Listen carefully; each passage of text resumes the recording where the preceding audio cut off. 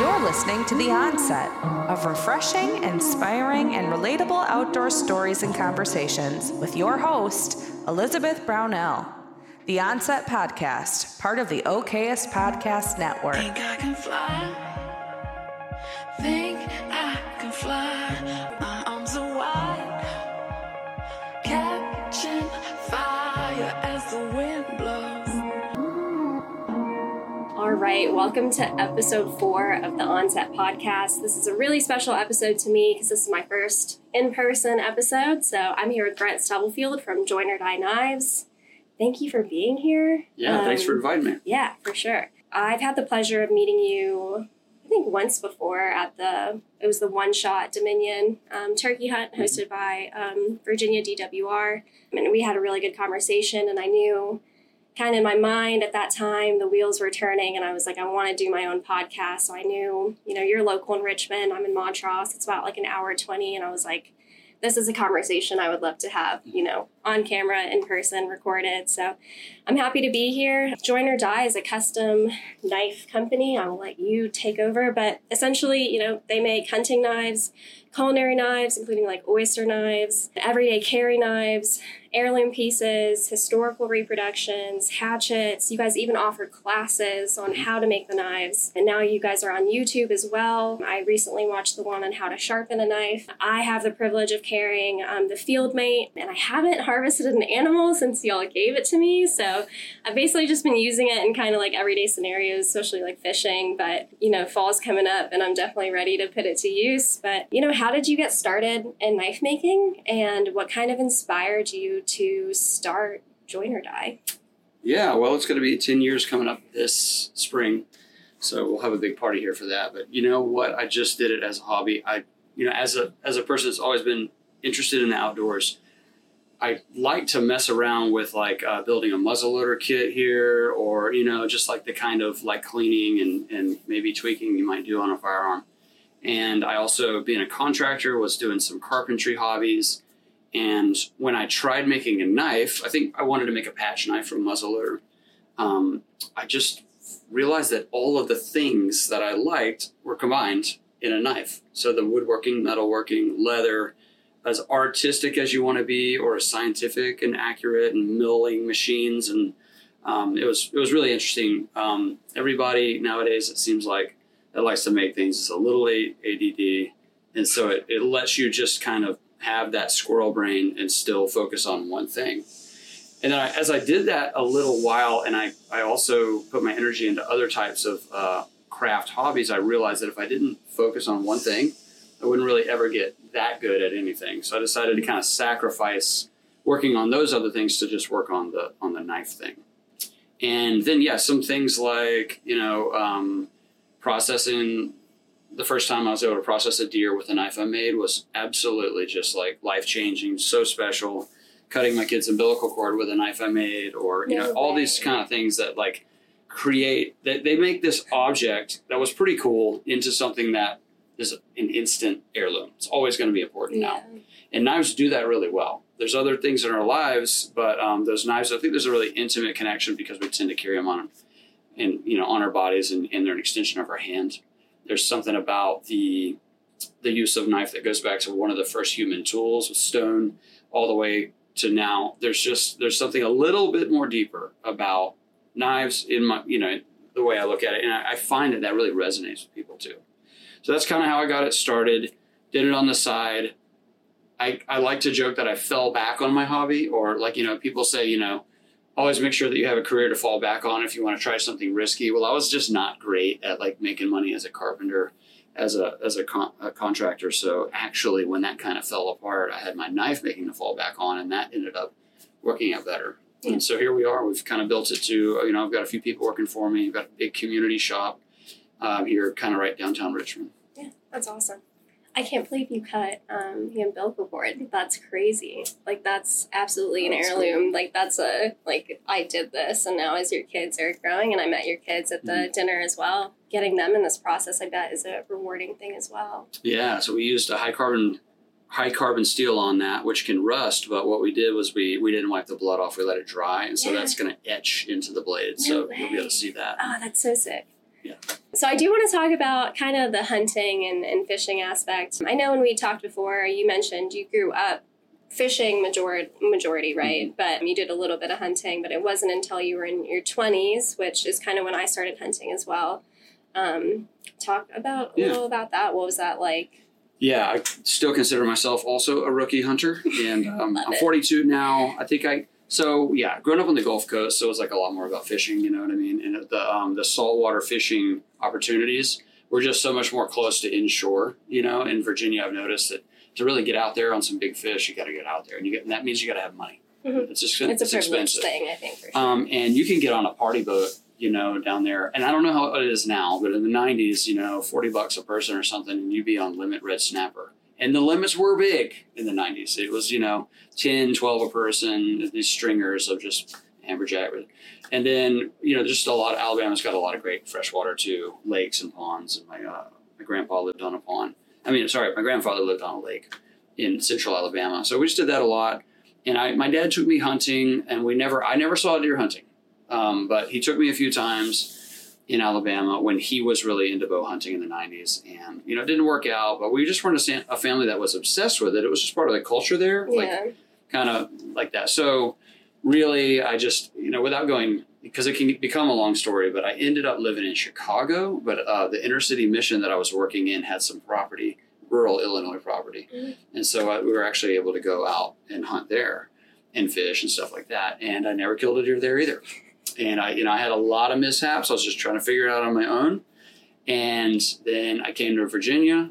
My father-in-law, the first day, took me out, put me in the right stand. He we went out after daylight, and he kind of did that thing where he walked around in case he could maybe push some deer my way. And I killed one with a muzzle loader just the first morning. Yeah. And it shows the power of a mentor. Like, I mean, obviously there was, you know, hunting you're never guaranteed, but that first time I went on the back 40 with, you know, my father-in-law, he was able to put me on deer. And then just getting a harvest, getting a kill under my belt, and being able to process the deer and everything, like, it takes a few, you know, you got to get kind of used to it. And then all of a sudden, some of those mishaps that I was making, hesitating too long. Sometimes you have a shot for a few seconds, and that's it. And if you can't make up your mind, then you're going to miss out on the opportunity. So, having like him and some other people now as hunting mentors has been absolutely really important. But I still don't have that much hunting experience. I mean, if like any duck hunting or turkey hunting I've done has been when somebody was willing to take me to, you know, access that I didn't really have. And that means access as in like, well, maybe it wasn't private land, but also like if you don't know where to go, what to do, you basically don't have. It's the same as not having access. Yeah. So you got to figure out how to get out there. And so that's kind of just my background story as far as hunting. I'm still having a lot of fun accidents and stuff, but also a little bit of success here and there too. Yeah, for sure. And I feel like the important thing about hunting is like even in all that time you're spending, and I'm, you know, again, the whole rookie hunter thing, and I'm really good at it, is I just spend so much time and I don't harvest animals. And it's even in those, like, you know, some people would call that failure. I think I try to stay on the more positive side of it. It's like, I'm always learning what I did wrong, right? So, but I think the weird thing about hunting is in those opportunities when you do have, you know, the interactions with those animals, it's like that's when you're like truly learning either from your success or from your failures. So when you're not getting those, you know, opportunities a lot, that's also kind of a process as well. Do you hunt public land? I have here and there. I mean, like we eat a lot of venison at the house. So we usually, you know, between my whole family, you know, we'll hunt and usually take, you know, 4 to 6 deer and then split it all up and everything with the whole family. And 3 boys, we need a lot of venison. So, you know, the main focus there is on getting that extremely high quality meat. And it's really important. So we're meat hunters. Yeah. And then though it's like turkey season is really fun, but we kind of will go here and there. Like I mentioned, when I go on public land, it's usually when I can get up with somebody that has more experience with me that will take me to those places. And I'm interested in doing that more. But I will tell you, it's very difficult to, especially in deer season, when you have, you know, a place that you're really familiar with, private land, it's really hard. And the popularity of public land that's come up, the popularity of hunting in a certain subculture of hunting in public land, with, you know, the hunting public and meat eater and things like that, that's risen. it makes those of us that have had access to private land kind of go, man, I'm really missing out here. You know, I need to get out there. But then you're also feeling like, well, I don't want to like, you know, horn in on somebody else's opportunity that doesn't have that, you know? So the best, like another thing that I can do is I try to get to take people there and to, you know, go to the private land hunt. But, you know, it's fraught because, you know, you have a certain limited amount of time, especially in the really magical moments in November in Virginia. And you're kind of going, yeah, do I really go to somewhere I don't know? Or do I just go sit in that stand that I know is productive? Yeah. So it's hard to want to do that, but I'm gonna get outside of my comfort zone more and more. Yeah, for sure. I do want to get into I want to let you nerd out on like the knife talking because, you know, I've seen you let me choose a field mate and I was absolutely overwhelmed because I just couldn't choose one. I was like, all of these are beautiful. You can tell all of these are quality. I feel like as rookie hunting was growing a little bit and I had so many knife companies reach out to me and they'd say, you know, hey, pick out what you want and we'll send it to you. And I would go on their site and I'm like, this just doesn't look like quality. Like, this isn't a company I want to work with. I just kept saying no. And I was just hoping. I was like, I'm going to find a company that I'm truly going to want to like rep. I'm truly going to want to work with. And I wasn't expecting y'all to be so close. Like, I wasn't expecting y'all to be so local in Richmond. But when I did meet you and I did find your stuff and the quality, I think speaks for itself. But I do want to talk a little bit about like the process of knife making. I want to know, you know, let you speak on the materials you're using. Like, why do you choose that? And then any like specific knife making traditions or techniques that you use. And then I do have some more questions, but I'll let you speak on those first. I'll try to start generally with what our process is. Thank you so much, by the way. I actually didn't know it was such a contentious, you know, issue about picking a knife sponsor. And we just saw what you're doing out there and was like, I really identify with that. You know, I mean, outside of the sort of like, you know, like I'm not a woman trying to hunt in a predominant, but I was just like, yeah, but I feel like this is my experience, even though I'm like, maybe a typical person. No, I didn't have that. It was like, no, yeah, hunting's hard. So it was just like, hey, that's cool. Let's do that. So I think the making connections, Tom Wilcox at the Department of Wildlife Resources connected us at that. And that's his whole thing. And I feel, I really like Tom. I want to be like him. I know. Making connections between people. Yeah. I think is something that I want to do, that pick up from him and say, that's going to be important to me too. So we're going to do that. So on the knives, you know, we choose the steels and the heat treating process, the grinding processes, the patterns, things like that. It's a really complex combination of things. So to get to where we are, you know, I'm going to go ahead and grab our field mate, hold it in my hand while I'm talking about it. And why is this thing? It's a 2.5-inch blade. It's short. It's almost like if you're using a pistol, it's like one of those ones where you can't quite get your pinky on it. Yep. But then when you actually do some work with the knife, you realize that you're actually up here. You're pinching the spine. You're not grabbing it like you're grabbing a baseball bat. And I don't want to interrupt you, but I did when I first got the field mate and I was posting about it. I had a lot of people reach out and they're like, "It's so small. Like, why did you want that one?" And I was like, "No, it's like you don't understand until it's like in your hands." Especially, I feel like for like me, I was like, I love this knife. Like, I feel like a lot of them are either like too large and it felt like cumbersome. Like I didn't trust myself like using them. And I feel like the field mate for me was like a perfect size and I love it. So. Well, I say this over and over. I can't take all the credit for the design because I made something kind of like it. And then I would put a few out on the table that were different. And then this one kind of size would get bought more than the others. Okay. And so there's sort of like the wisdom of the crowd where all of a sudden, you know, I'm starting to refine the shape just based on what people were buying and what they liked. So this is a full tang knife that you can every day carry in your pocket because it's short enough. It's about 7 inches total, 6.5. And then the 2.5 inches is actually legal concealed carry in all the strictest places. Yep. So that was a thought because it is a really good everyday, just like box, you know, I call it a tape and twine knife, you know, just cutting open stuff. And then we got out there and we field dressed a deer and I was like, this is cool. I could put my index finger right to the point of the end of the knife. So I'm in control and you know, I'm just really choked on it. I'm really slippery, wet or bloody hands and I'm not worried about where's the rest of this blade. And then the spine on the knife is about 0.9, 0.9. So like not 0.09. That's like under an eighth of an inch thick. Okay. So it's not super thick, but it's thicker than a lot of like, little pocket knives and stuff. And we just find that like I've kind of, when I carry these, I'm really rough on them. I beat the crap out of them because I'm just going, well, I don't care if I break my own. I want to know though. I mean, people get out there, they're going to do stuff that they know they probably shouldn't or whatever. So what'll happen? So we're finding that, just for some reason it came together as a design, and it wasn't just me. I was listening to sort of the input. Now the steel that we use on the Fieldmate is Nitro V. We used to use AEBL. They're very similar steels. Stainless steels just have all kinds of names. It's not a lot of sense in that, so it's just kind of what the manufacturer would call it. So 440C was and is a good stainless steel that's been around for a long time.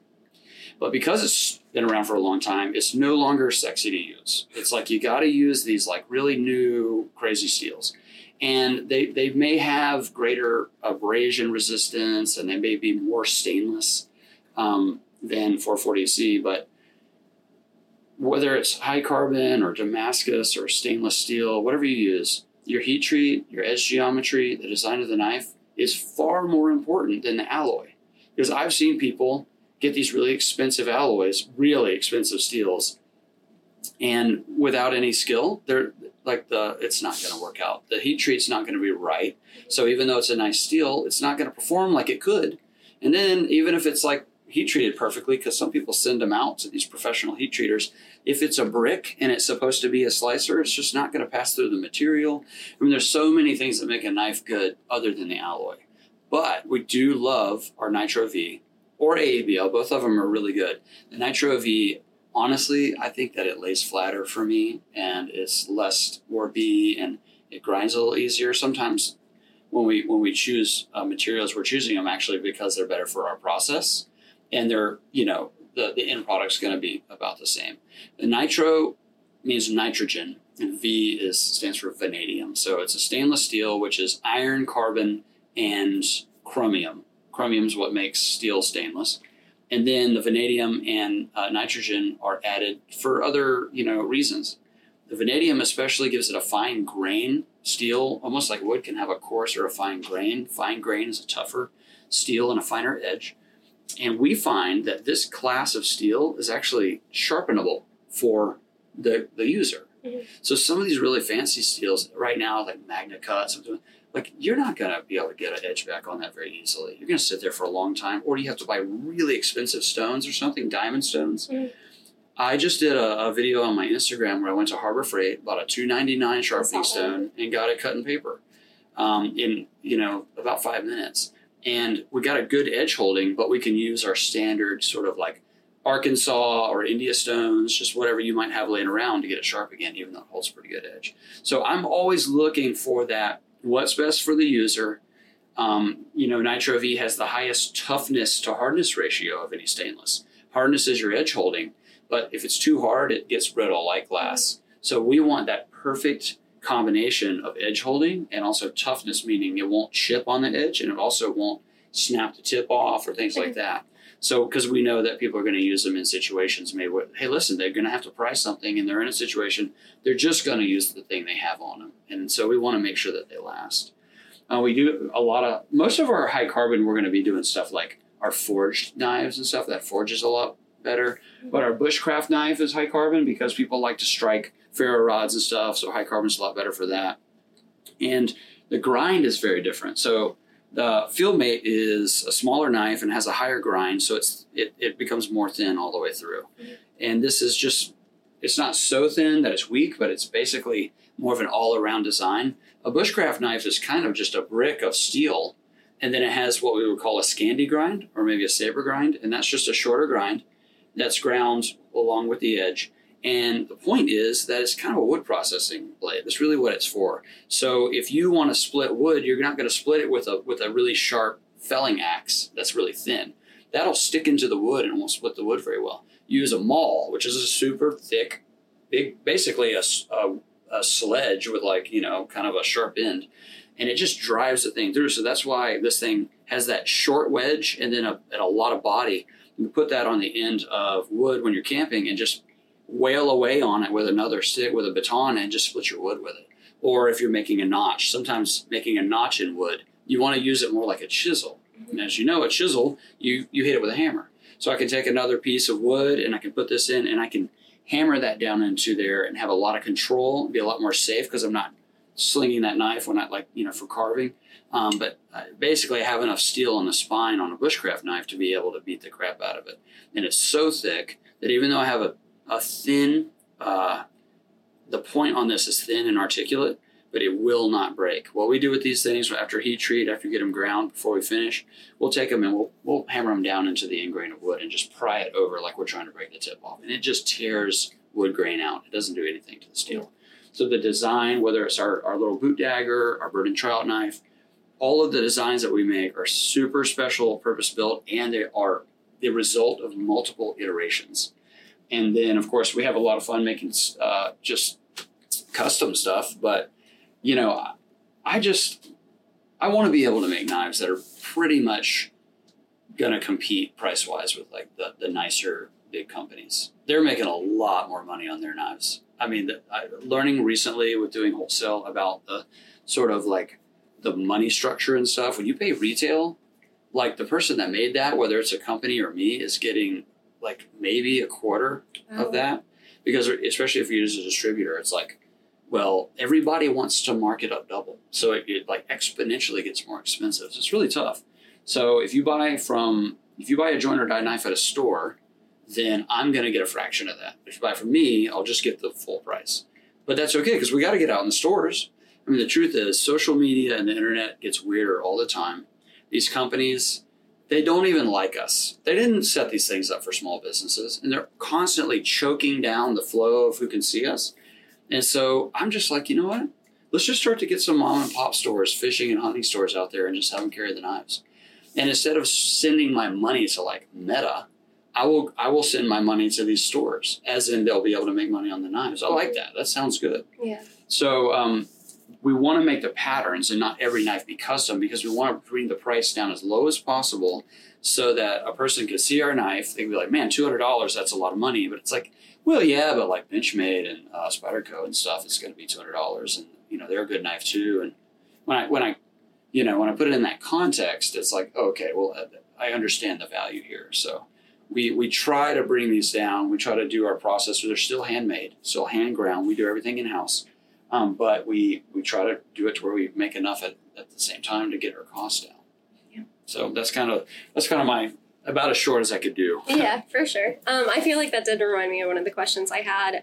As far as like starting the business, like what were some challenges you faced in the startup or even just now? Like, I mean, a wholesale sounds like kind of a whole different beast, but. Mm-hmm. Yeah. So a big barrier to entry with knife making is that you can technically get a knife done with some really rudimentary stuff, but to get the sort of basic standard set of tooling that you need if you're gonna have a kiln, a forge, an anvil, a grinder, I mean, it's like at least $5,000 investment. Okay. And then it goes up from there. So that's a big barrier to a lot of people. And that's actually why I opened up the shop here for knife makers to be able to come and basically have almost like a gym membership where they can come and use the equipment and just pay a monthly thing. And so that's been something I don't want people to have to suffer like I did. I want them to be able to, if they're creative, if they want to make knives, I want to be able to do it. Yeah. So I want to have a place where they can come make them here and also answer their questions. Why should they be confused about, oh, what abrasives should I use? It took me like years to figure out what good like abrasive belts to use. And now I kind of have a system that I like. And so I just like to tell people. So the equipment and the materials and stuff, the funny thing is materials are kind of the cheap part. The steel and the handle material is not that bad.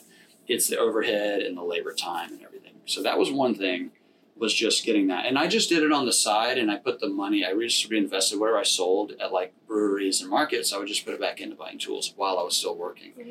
So by the time it was ready, I was ready to go full time with knife making. I had the shop all done. So I've never taken like a loan for it. And I've never gotten any investment. And that takes me to the next challenge. And that is like cash flow for any small business is really hard, but we are very seasonal and everybody wants their knives at the same time. right before Christmas or right in hunting season. So like it's summer right now. It's a great time to do podcasts. But like, I mean, I've got a full case of knives in there because everybody's kind of on trips and stuff and they're not really. And so how to spread out the sales somehow or spread out the work and get that cash flow to be more consistent. Because I don't care who you are. I mean, maybe you make a lot in, the fall and the Christmas season. It's like, how do you okay, I'm not going to use any of that until, and that way I'll have savings going through, July and August. It's like, you're just going to end up using it. Stuff comes up, that you weren't even thinking of. So cash flow and seasonal. So anybody making stuff that's sort of gift type stuff is going to probably end up hitting that seasonal wall. That's a feast and famine. And then, just a lot of, I've been very jealous of other knife makers that I know that had some buddy from college that's like a business major that helps them on the side. Because if you don't have that, you're just like, I don't know what to do. And I certainly can't afford someone to do this. Yeah. So if people that have like a friend that helps, it's like really great. So that's. And I feel like the mistakes you might be making in that, like not having that kind of someone to help out or someone who knows the business side of it, like those mistakes aren't just mistakes. Like those are mistakes that are costing you money. Yeah. So I imagine that's like kind of a. It's really just money. I mean, taxes and licensing and things like that. I mean, I got audited. It's like, look, it's just money. Yeah. It's just how much are you going to owe? And then what are you going to have to do about it? So, I mean, I make knives because I wanted to do something creative that was fulfilling as a career now rather than doing something that I kind of hate until I'm retired. And I think that you're really betraying yourself when you do that. You hear that, everybody out there? Like, I'm sorry. I know you have a family. I know you have kids, but like you can't betray yourself. If this is killing you, if it's making you crappy to the people around you because you're not happy, you got to figure something out. And maybe it's just getting something on the side that's really fulfilling. Maybe that's all it's going to be. But there's so many people. Look, the government doesn't want you having a small business. Yeah. They want you in a business where they know how much money you're making. The money is reported for you. You're giving the government a no-interest loan through all these tax payments that are coming out when you're a W-2 employee. So the tax laws and all the kind of incentives are all to get people to jam into these big corporations to work. And there's really you're disincentivized to work for yourself when it comes to that. Now, there are tax breaks for small business, and that's good. But when it comes to the difficulty of starting a small business, it's like obvious that it's not one of these things where they're really trying to get you to start it. And so I found that like some of the hurdles they seem to be built in. And I'm like, I don't care. We're going to figure it out. We're going to do it. So that was something that I had to have a spouse because I'm married that was on board for that. And that's not really that common to have my wife say, I'm home with 3 kids. You want to do what for a living, and I hadn't really proved that I could make good money on it. I was selling them, but it was like, when I go full time, I'm going to have to sell a lot more of these to be able to make a living. And she was willing to, at least for a time, like make that leap with me. And so, being a partner, people use the word partner for like their girlfriend or boyfriend all the time. It really bothers me is when you really partner with a person for your life, it's a different thing. And words are important to me. And like, my wife, Blue, is my partner. Yeah. Where it's like, she's my business partner. She's my, the running our household and making it possible for me to do something like this. And think about the sacrifice there. You've got not only the sacrifice of maybe not doing your career, but I tend to get probably more like attention for what I do or something when raising the next generation is actually way more important than what I'm doing. So I'm bringing those kind of holistic thoughts into the whole business when I'm kind of thinking about like, why do I do this? Like, why am I out here doing this? Especially when it's middle of summer, you got nothing to do, nobody's buying knives, and you're going like, I wonder if that DWR posting for community engagement coordinator job just posted up. I wonder if that would be good. And then I tell myself, that's just meetings and emails. Tom makes it look fun, but I bet it's going to be a lot of sitting at a computer. So anyway, I think I digressed really far from the original question. No, it's okay. No, I really like the spiel you just went on. A couple of things. I was trying to keep track of. I was like, I want to talk on that. I want to talk on that. I knew you offered knife classes, but I did not know you offered like membership. And you said that, you have the knowledge and experience of like the learning and the process of knife making, and that you're often sharing that.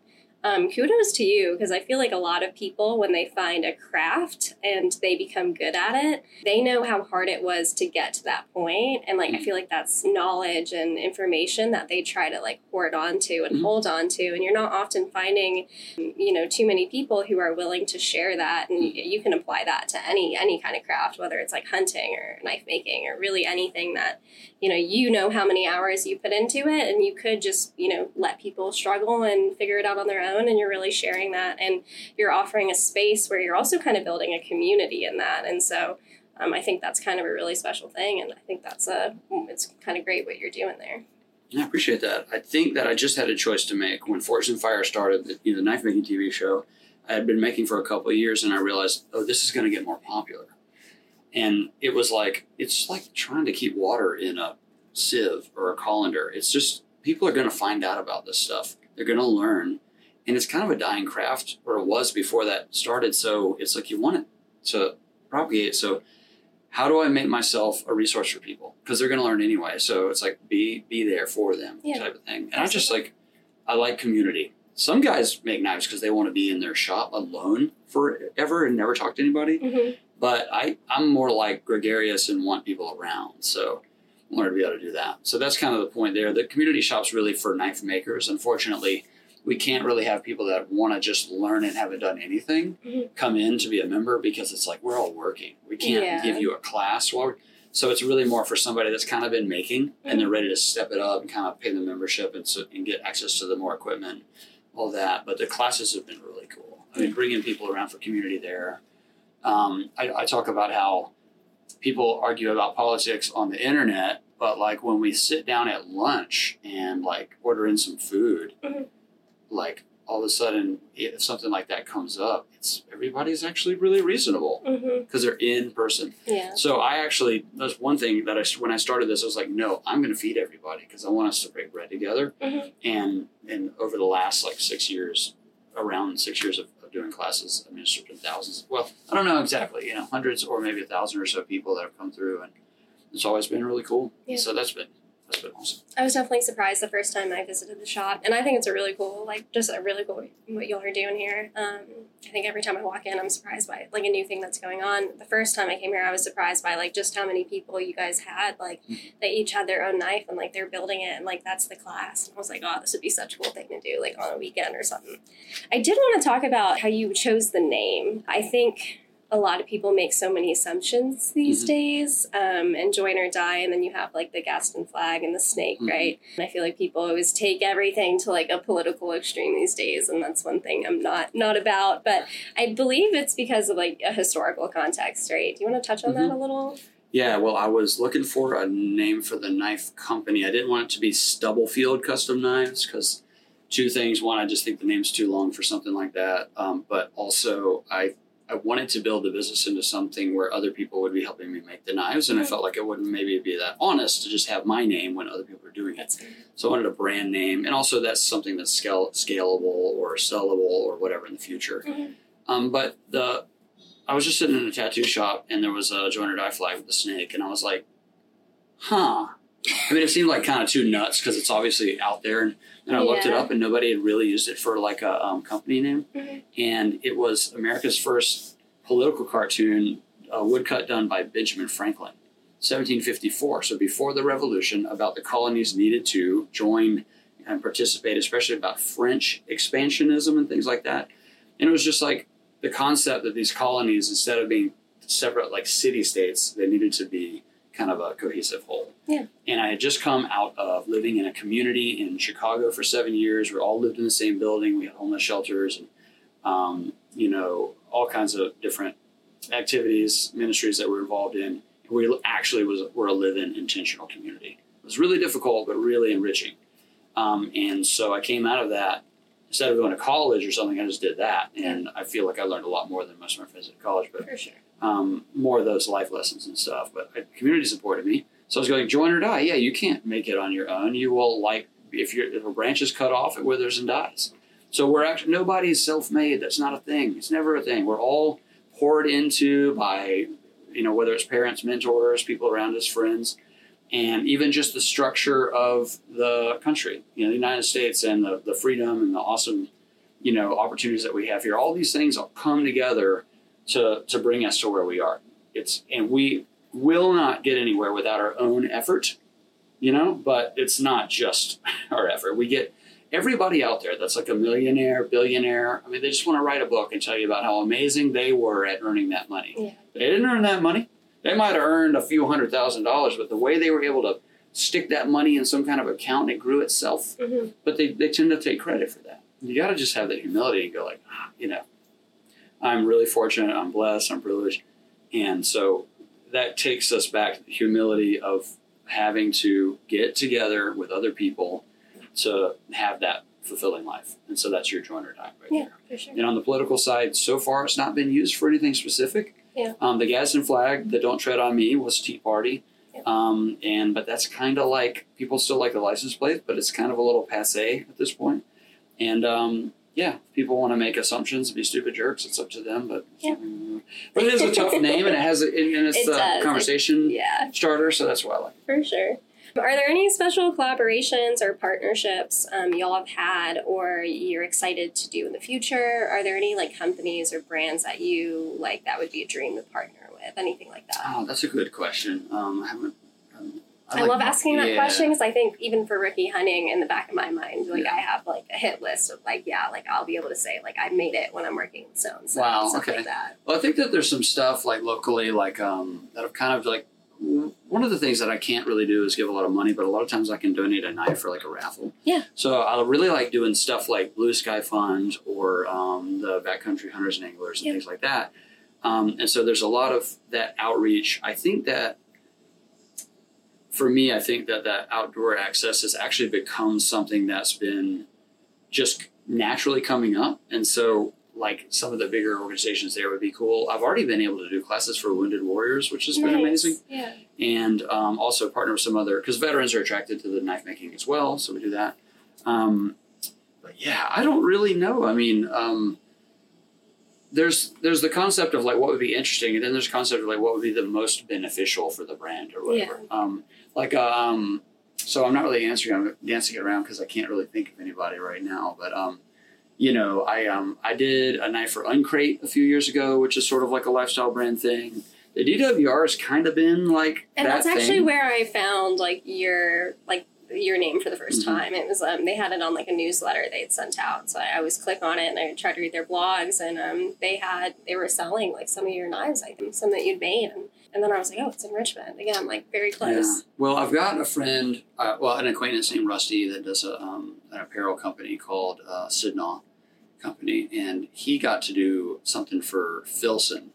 And then recently I saw on Filson had a handmade bird and trout knife on their website too. Mm-hmm. And so companies like that are really known for really high quality stuff. Yeah.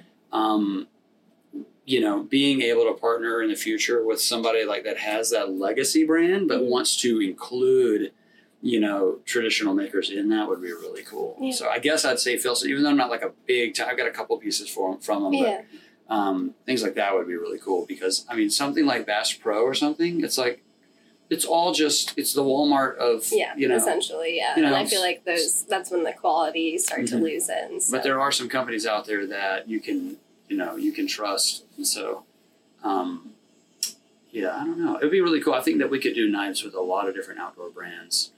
But I do think that in the, that sort of nonprofit space has been really the best. Yeah. There's just so many more popping up now. I've never done anything with Ducks Unlimited. I don't know why. Yeah. I just haven't had anybody in my direct orbit. Yeah, for sure. But in all that kind of stuff, because I really think that the North American model and how we do things and how the private citizens getting together with these clubs and different things like that to steward land because they want to hunt works out the best. Yeah. And so to kind of be able to do that with those types of things. So, anyway. I hear you. Something like that. Yeah, for sure. I was kind of curious. Have you ever encountered any unusual or unexpected custom orders, throughout your time making knives? Or is there any one project that you were that was absolutely my favorite custom project to have done so far? That's a good question. I've got some really interesting things. Like I kind of had to cast like somebody's like ashes into a thing to do a handle, and somebody had like a stainless like rib expander like implanted, and then when they got that out, we put it in the handle. Some like implant type stuff. Just be stainless steel as far as I'm concerned. Yeah, they had it washed off. Yeah, for sure. But so some of that can be interesting. Those are kind of, and people will bring me antler and wood from their property, and that's special. And then I love getting the historical reproduction. I really do. I'm gonna grab this. This is a sword that I've just finished. I'm still working on the scabbard, but a fella came in and was like, I want, a long sword that's got these certain features. And so it's kind of got these double fullers, and it's got like a carved leather wrapped handle with silver wire inlay, and then kind of this cool. And I used an old anchor chain of wrought iron to forge these, because like old swords, oftentimes wrought iron would be the guard material, but then you have carbon. So it is under 2 pounds. Wow. I was like, you were holding it and I was like, oh, that's probably like 5 pounds. That's crazy. So one thing about swords that people don't realize is that you had to be able to swing that thing for absolutely as long as you needed to swing that thing, or you would die. So swords are often lighter than people think, because you have to be able to hold it and keep going. So this kind of project is just really fun when I'm in there grinding dozens of knives for production, to be able to shift gears. Yeah. And do something. And then this one, actually I had a custom order for like kind of a throwing cool like bearded axe. Yeah. And it's the second one I've done, so I should have known how to do it. But the steel that I started with, it wasn't enough. And so it kind of came out a little smaller. And so I was able to make a hatchet, for either myself or if somebody, had to have it. That's just kind of a practice. And so I'm more of a knife maker, but I'm getting more into some of those other things. Yeah, so just being able to make a hatchet and go, hey, this is good practice for my order, but now I'll have this. And I've learned the most from carrying my own stuff. So, for so long you're making knives, but you're going like, I really need to sell this or whatever. But like, you really learn if you have any discrepancies or deficiencies in your design, you're not going to learn about those that much from people, because they're not like a knife guy necessarily. They just have a knife. It's good. But when I have it and I'm using it, I'm going, you know what? I should have done this a little bit thicker here or a little thinner there. And so when I want to get into a new thing, like, it would be cool to make these hatchets, I need to swing these things out there and see what's wrong with it. It looks cool, but is there anything in it that's not quite balanced or something like that? Yeah, for sure. So those are the exciting things, is just that like growing and figuring out kind of these new processes, because, I'm growing in the marketing side of things. I'm growing in the wholesale side of things. So that's like a challenge, and I'm kind of gamifying it and seeing like, how can I do this and it still be interesting? But in the knife making world, these other types of things like swords and axes, which are not knives, and they're not something a knife maker knows how to do. So when they first brought it to me, I said, look, I'll try it, but I don't really know how to do this. So thanks for working with me. Yeah. And then for me, Damascus steel is really fun, but like the really crazy mosaic Damascus, and just combining 9 or 10 different bars of different patterns into the one thing, has been kind of my personal obsession. Learning how those things work, and also knowing that it's a small fraternity of people that even know how to make that in the world. It's probably thousands, but if you think about the population, for sure, that's a small. And so some of the things that I like to try to go is I'm attracted to them because I know they're not, even among the knife making community, not something that's really done. Yeah. And so that's just trying to lean into some of the hardest stuff, high failure rates, things like that. One of the reasons people don't do it is because of the high failure rates and stuff. But it's like, you know what? We call it tuition, essentially. You know what I mean? Every time you make a knife and something goes wrong, it's a lot of money down the drain. It's like, yep, that's the tuition. You just pay it over time instead of all up front. Yeah. Gotcha. Last question, because we are both about to go to the Backcountry Hunters and Anglers Low Country Boil. They're a great group, and I'm excited to meet a lot of people there. The last question I have for you, what is your favorite wild game recipe? Ooh, favorite. It's just really hard to get away from just like a venison backstrap, just really simple, medium rare in the cast iron skillet, whether you put it in medallions or do the whole thing. We kind of do the thing where we sear it and throw it in the oven, but it better be medium rare. Sure. And then, but I did make the last time I went duck hunting, I did make just duck a la orange. Nice. So just like an orange juice glaze in there, medium rare also. Okay. My kids thought it was venison. Did you do that with just the duck breasts, or did you? Well, I did. So I plucked that duck. I did that recipe with the breast with the skin on, and then we used the legs and stuff. We kind of made, we just braised those at a different time. And that is something that, besides, I would say if I had to have the two top ones is learning how to do different things with different cuts. It used to be like, this venison is chewy when I sear it, and this venison is tender when I chew. It's like, no, but you can take shanks, for instance, and braise those. And you're thinking, well, I'm cooking this too long, but it's like 250 or something in a Dutch oven. And then like, there are those, all that silver skin, all that junk you're trying to cut around it is terrible. Mm-hmm. You just braise it for a few hours. It comes out. It's just so moist. All the gelatin and collagen that's breaking down that creates a sauce with maybe if you threw like typically garlic and rosemary or something, salt, pepper. So learning and discovering new cuts and new ways to have absolutely wonderful. So, for me, it's in the venison world, but like just learning how to do that has been really awesome. Yeah. I will say I'm having a really hard time enjoying things like liver. Heart is great. So I have like 6 livers in my freezer, and I'm like, one day I'll be brave enough, and I have like duck livers too, most of them are venison, and it's like, I'm like, one day, like I'll try them. Because I'm eating a lot of heart, but it's like the liver isn't really something I've figured out yet. For me, heart tacos, like the street tacos, is it's the best thing to do with heart. But I just every year I try it, and every year I just go like, I just don't like liver. I hate not liking food. Yeah. I consider it a mental weakness to have any squeamishness about food. It's like, I can't. I'll really eat anything, But, it's like some stuff you just can't pretend to like because you're just like, this just sucks. Yeah. So we've tried it, but we're going to keep doing it every year. And maybe, like some of the other things that I used to not like, I'll be able to just one day have it just in the right way where it made me go, okay, I get it now. Yeah. So I'm really hoping to do that. So venison... all the new ways of doing it. But man, it's hard to be a backstrap. Yeah, for sure. Especially like fresh. I don't understand why people wrap it with bacon. Okay, so I feel like when people take wild game, and that's why I hunt, right? It's like the food aspect of it. And then they like just take bacon and they wrap it in bacon, especially something as sacred as like a backstrap. And I'm like, what are you doing? Like, why? Like, why are you mixing the pork in the first place? But, like, why on a backstrap makes no sense to me. Yeah, and we stopped adding any fat to our venison ground. Yeah. We used to do it, and it was just like, that's what you do. Yeah. And every time every time we cooked it up in the skillet, there'd be all this fat in the skillet. And I'd be like, what if I just add the fat I need when I cook it?